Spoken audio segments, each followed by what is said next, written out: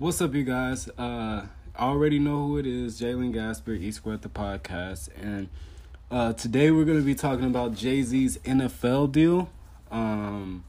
There's a lot of schism in the black community over it. There's a lot of people who wants to fully support Jay-Z, and there's just a lot of people who want to critique Jay-Z for this move. So we're going to get right into it. But what I just want to say before we get right into the episode is that it's important to always promote civic engagement when talking to people about issues like this.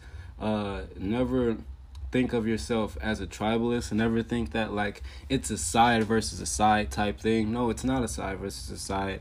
There's a lot of nuance in the situation. So, I just don't want people to, for people to think that it's a black versus black thing when it's not. It's just a thought versus thought thing. So, but we're going to get right into it. Again, disclaimer, this episode might hurt some people's feelings.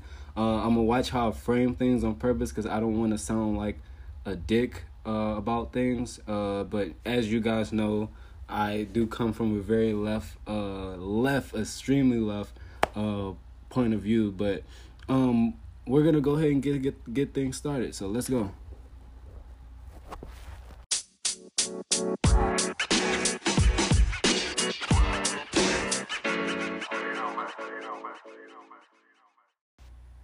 All right, you guys. I'm so sorry for the quality and for the interruption in this episode, but I just thought since we're doing this episode over Jay-Z. And, just the title of the episode, we have to talk about this. Recently, this has been popular on Twitter, but Jay-Z recently gave his theory for how single-parent households could correlate to police brutality. And if you guys, a lot of you guys who know about the Daniel Patrick report, know that this sounds kind of familiar and that this is a terrible way to think. But before we even get into it, I'm going to just go ahead and play the clip. You think about the idea of growing up in a single-parent house, which I grew up in, which you grew up in, and having an adverse feeling for authority, right? Your father's gone, so you like, I hate my dad. Well, nobody tell me what to do. I'm the man in the house. And then you hit the street and you run into a police officer. And his first thing is, put your hands up, freeze, shut up. And you're like, excuse my language, everybody. You're like, fuck you. Right? So that interaction causes people to lose lives. A lot of these issues are in place now because they were they're like political issues. People run on this and got elected to office. And it's no disrespect. I don't want anyone to feel defensive about what I'm saying. I'm just saying the honest truth. And the people that are here today, and the politicians that are here today, know it's the truth. That's why they're here, and it's a humane issue, right? So if we are broken the family structure in one culture, it affects everyone. It affects that police officer who has to go home to their kid. It affects people who are raising kids and working really hard and have to pay taxes, and then we're housing people in jail for incredible amounts of time, and this money is coming from hard-working people. So it affects everyone in some sort of way. And it's an important issue. I think that for me, to be very specific, that and education are the two most important issues for us. And we don't want people that's in charge of the police areas to be in danger either. We want to be very clear. If someone commits a crime, they should go to jail. But these things are just disproportionate, and the whole world knows it. Okay, so if you guys don't know, the Daniel Patrick Moen report was a report made around in like the 1964 or 5, I believe. It was it was when LBJ was president. But basically, it was a report made by a liberal named Daniel Patrick, and basically he proclaimed that the Negro family is broken due to well, the thing is he just said that the Negro family is broken And that's why they're, facing so much, adversity. And, if we, as America, we have to take responsibility for what is going on in the African American household. And, of course, good intentions always lead to hell for some reason. Because what Daniel Patrick forgot to do is use infinite regress and say why black people are in this current position, and talk about why our families are broken in the first place. But, what ended up happening to the Daniel Patrick Moore report is basically that the hard-line right-wingers took the report and used it as, basically a sound premise to why black Negro families are inferior to white families. So, even though Daniel Patrick intended on making this report to highlight reasons why we need to focus on the African American community, he did a terrible job. He just victimized and pitied the black community. And this is exactly what Jay is doing right now. But what Jay did in this clip is basically victimize and pity, single parent and blame single parent householding for police brutality, saying that, just because, we don't have authority figures in the house, we don't know how to take, instructions from the police. Come on, Jay. Come on, man. You are the same guy who made the Tamir Rice video. The Tamir Rice documentary. Right? So you should know, out of anybody, like, in police brutality, in most of these cases, it's not, the problem isn't that we lack authority figures or we just don't know how to be submissive to authority. That's not the problem. The problem is that police do not know how to de-escalate situations with black people, therefore making a black person's chance of dying at the hands of police officer 100 times higher than any other race. Come on, Jay. But again, this is y'all hero. Look, I'm gonna be straight up with y'all, man. You can't, if you want to know about black social issues, go to a black social organizer, a social progressive organizer. If you want to know about politics, go to a political website. It's just like, I just hate how people like Jay are literally conceived as geniuses because of the amount of money they make or have made over the time. What you guys have to understand is that statistically, Jay-Z got lucky. And I'm not hating. It's just when you understand that people from the tax bracket that Jay-Z came from before he became rich, us, in other words, there's no upward mobility for people in our tax bracket. So for anybody who makes it out of our tax bracket is statistically lucky. That's all I mean. And you see where this luck comes from when you understand that Jay-Z accomplished all this by being a model minority. But I just had to talk about that. But yeah, this was released, and I was just gonna eat myself alive if I didn't talk about this clip. But yeah, man, y'all stop listening to all these social influencers, man. A lot of them do not have any idea what they're talking about. So by now, I'm sure most of you guys heard the press conference that Jay-Z had regarding the NFL deal. And a lot of people that I talked to, they were really, I've been getting a lot of mixed reactions when talking to people about this situation.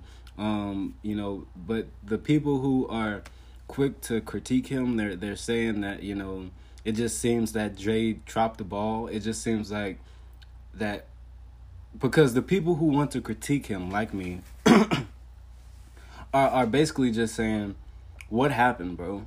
Like what happened? Like, you know, did we get change? Did we get the change that we wanted up until this point? So that's why we should stop kneeling and stop protesting? Or should, you know, we just, or did, you know, black people stop dying at the hands of police officers? Like, what, did something change? Like, you know, so it's like, you know, the people who are critiquing Jay are basically like, you know, you told all these people to boycott this. You even tried to tell Travis Scott that, hey, miss out on all this money at performing for the Super Bowl, you know, miss out on all that money. You told him. You told Cardi B to boycott it. You told all these artists to boycott the NFL, boycott deals with the NFL, just for you to do that exact same thing. So I guess it just, at this point, is like, what happened? And like in the press conference, like when he was asked, he gave this very vague answer to where, like, you know, well, you know, we started talking and we started being cool. like what? Like no. What happened was that either the dollar amount increased, or we don't know, because we're left in limbo. and I feel like a lot of people just feel like the dollar amount increased and Jay took the deal. And, you know, but for the people on the other side, the people who want to defend him, they're saying, well, this is great because now we have a seat at the table. And the only way we can have people, or them, the NFL owners, being white social conservatives, only way we can have them respect black people is by having black people at the table. Now, again, I understand the representation aspect. I solely do, because, you know, I talk about having representation in our political government all the time, having adequate representation. But it starts getting muddy, because when you ask these people who say, well, we need Jay to do this because we need a seat at the table, you start asking them, okay, what is the table? Like, what table is he taking? Like, you know, it's a symbiotic trope. All these things are all these defenses for Jay-Z are just symbiotic tropes, saying, oh, well, we need a seat at the table, we need more black billionaires to, you know, combat the white billionaires. Like, you know, more black billionaires is not gonna help with the, you know, wealth disparity in our country, like, at all, right? But regardless of that, it's just like, you know, when we look at the deal, when we see what it is, it's nothing. Jay-Z has no administrative stock with this deal, meaning that he doesn't have any say over a team. It's not like he has a team or is a part of a team to where, like, he could recruit people or give Colin Kaepernick a job in the NFL. No, he can't do any of that. So it's like, you know, the only thing that came from this deal is a clothing line and Meghan Trainor and Meek Mill. Literally, the only thing that came from this Inspired Change thing. And the thing is, even when you look at Inspired Change, that wasn't made by Goodwill, the NFL owner. That wasn't made by Jay-Z either. That wasn't made by Meek Mill either. That was made by the NFL players doing the Kaepernick protest. So basically, all they did was take a player-made coalition and put music to it, and said that, you know, well, if we could take black music and black athletes and put them together, we'll make more money. So let's continue to make money. And then they wanted to guise it as, oh, we're helping the community. It's some sad shit, man. Like, it's like, you know, if people understood that Jay-Z did the bare minimum when it came to organizing, he does the absolute bare minimum. It's just the fact that he's rich, and it makes people be like, oh, well, shit, like, this guy's amazing. Accumulatively, if we're talking about, like, in total, I personally put way more hours into organizing than Jay probably ever has. And I could say that even truer for some of my friends that are part of, like, our revolution, the Democratic Jeffco Party, you know, just people I've met throughout the campaigns I've worked on. I've met organizers who literally organize 24/7. And what Jay likes to do, and what he did a lot in the press conference, is say, yeah, I know what's going on, because, you know, in this same room we would talk to, you know, Cut 50 and Reform and Robert Kraft, which is, again, Robert Kraft is a Donald Trump supporter, like Goodwill, and so Jay-Z's having all these talks with these Donald Trump supporters, but I digress. But anyway, you know, when you know, Jay is in a room with all these people talking to his people, it's like he doesn't even understand that, like, none of these people are for him at all. None of these people care about social change. They just want to bank and make money off of it.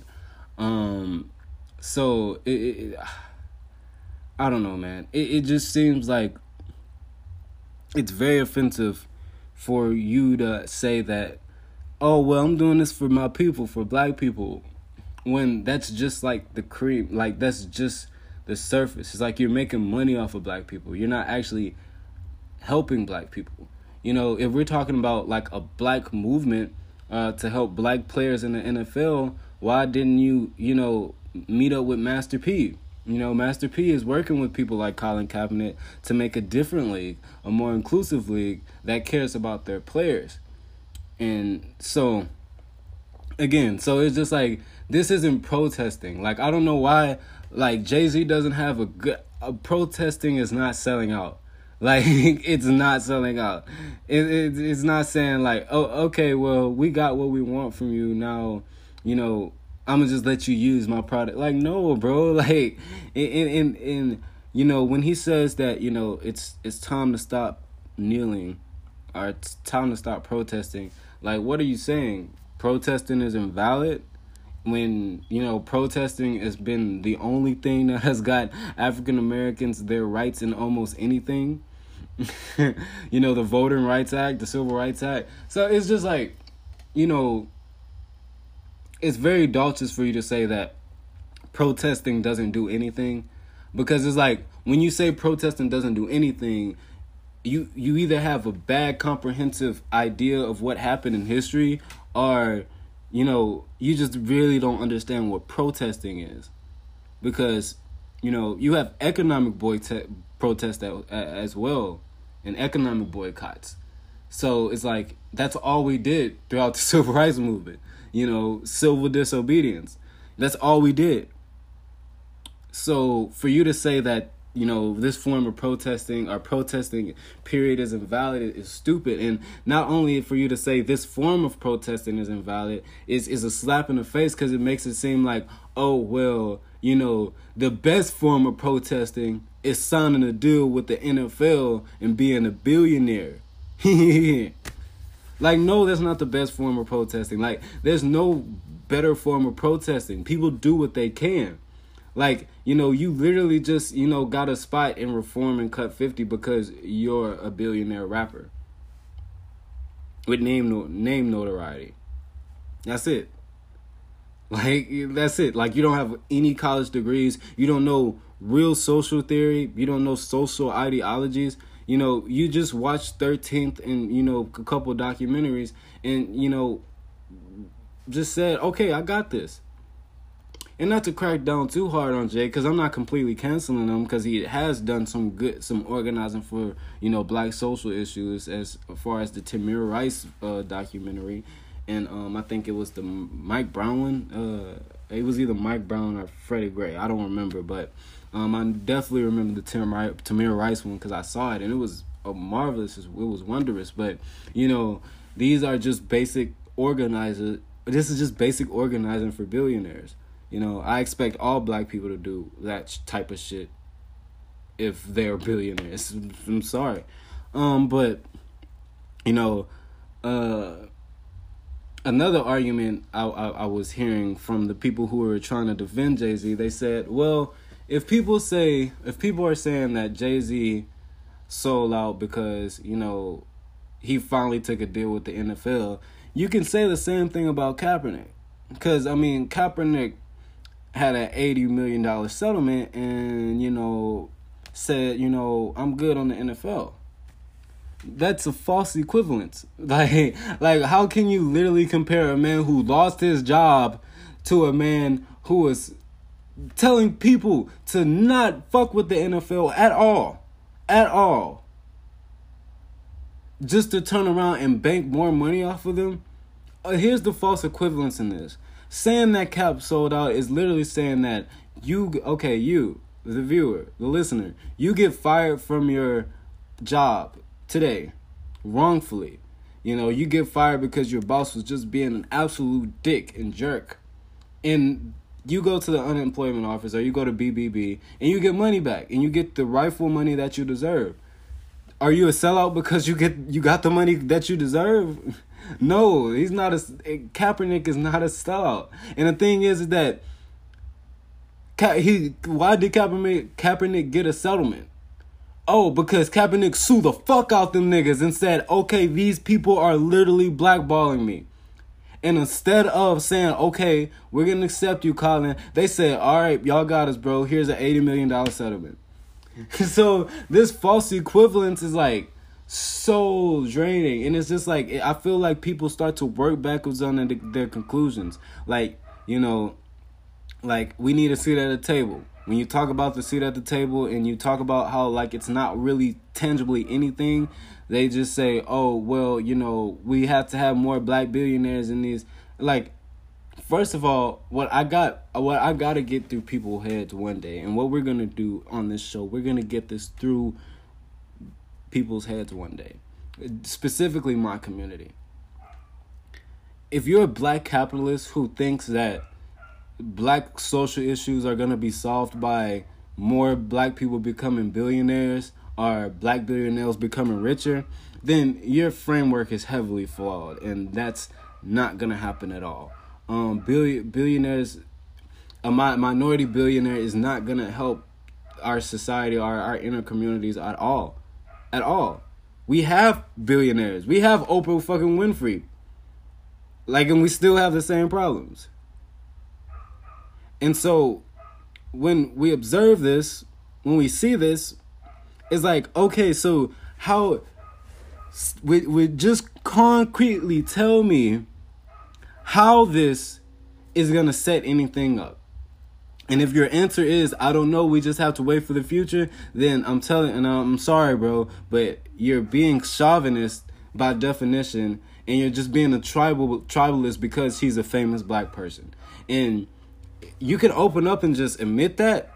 You can just open up and admit that, or continue to work backwards from your conclusion and look like a dumbass. But we can't have this hint of reactionary nationalism in order to solve black social issues. You know, we can't have this hint of, well, that the white capitalists rule the world. Let's become black capitalists. Like no, like, because even with white people, there's a huge wealth disparity between the bottom half and the top 1%. So for you to think that, okay, if we just had as much as black billionaires than white billionaires, we gonna be good. Like, no, that's not the case at all, man. That's not the case at all. You know, and so I say that all to say to talk about this. I call it billionaire saviorism, and it's something that, you know, I really see prevalent in, you know, black capitalists today, our chauvinist black capitalists. You know, they always think that, you know, what we need is more black people sitting at the table of billionaires. Like, no, what we need is a society to where, like, we don't have to worry about the basic utilities of life. What we need is a society and a country that promotes free healthcare, so we don't have to worry about it. Our 66% of Americans don't have to go in debt over it. What we need is to uplift impoverished areas. What we need are social dividends, social ownership, you know, for workers to have, so workers can have the adequate rights that they want. We need workers at the table with these CEO billionaires, not just a certain race. No, we need workers in the same room bargaining and negotiating their terms with these big CEO companies, or these big billionaires. And, we need to focus on a society that, doesn't promote discrimination in the workplace. So everybody has a chance to get a job, no matter where they're from or no matter who they love. So, but to think that like all of this shit is gonna change because, black billionaires are becoming more richer, or, we have more black billionaires, is very doltish. And I really want you to kind of look over that, that Chavez black capitalism, because when you see the root of it, it's all symbolic. And the reason why it's all symbolic because most of it is just reactionary. And it's not really grounded in any concrete theory. Like, no one can tell me what's gonna concretely happen from this Jay-Z deal. Nobody. So, yeah, that's that. When it comes to just black billionaire saviorism, us as black people need to, we still think collective, but we have to think in a way to where, like, how can we uplift our communities in our situation, And if Jay-Z buying the NFL makes you feel good, I mean, that's cool. I'm not saying, that's bad, because it is good seeing black people in high positions. But it's just like, I just wonder, like, why, every time we're talking about seat at the table, it's always rappers having a seat at this table. It's not actually community organizers. I didn't see Angela Rye in the building talking about social change. All you ever see is just rappers and entertainers, because they, and I'm not saying this is what is concretely going down, but it just at times feels like, social conservative billionaires who want to seem like they're appeasing to black capitalists often do things like this. Donald Trump even did it. When he wanted to let the black race know, like, hey, I'm hearing you out, he didn't meet with Maxine Waters, or he didn't meet with Ayanna Pressley. Well, at the time, Ayanna Pressley wasn't in the Congress, bad example. But he didn't meet with Kamala Harris, He didn't meet with any prevalent black politician or black organizer. He didn't meet with Nina Turner. He didn't meet, he met with Steve Harvey and fucking Kanye West to talk about black social issues. But he'll turn around and shit on somebody like Eric, Cummings, from Baltimore, or Joe Louis. Joe Louis is a perfect example. Absolutely berated that man. But then he turned around and said, oh, well, if I want to hear about black social issues and black problems, I'm going to talk to entertainers, Steve Harvey and Kanye West. And then I'm going to talk to Kanye West longer because, he's the most lost black person. So it's like, I'm going to talk to him a little bit longer.